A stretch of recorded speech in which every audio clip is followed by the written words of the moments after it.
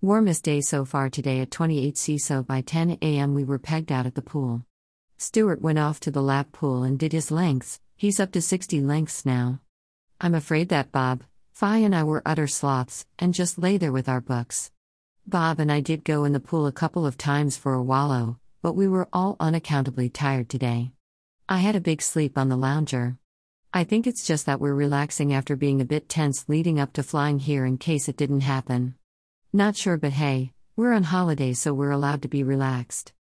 It clouded in as the afternoon progressed and we came back about 4 p.m.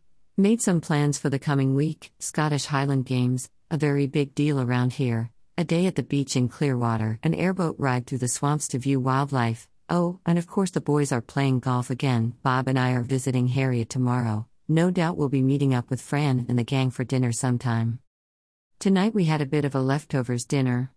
Enchiladas from last night, nachos with chili beef, cheese, guacamole, chicken stir-fry,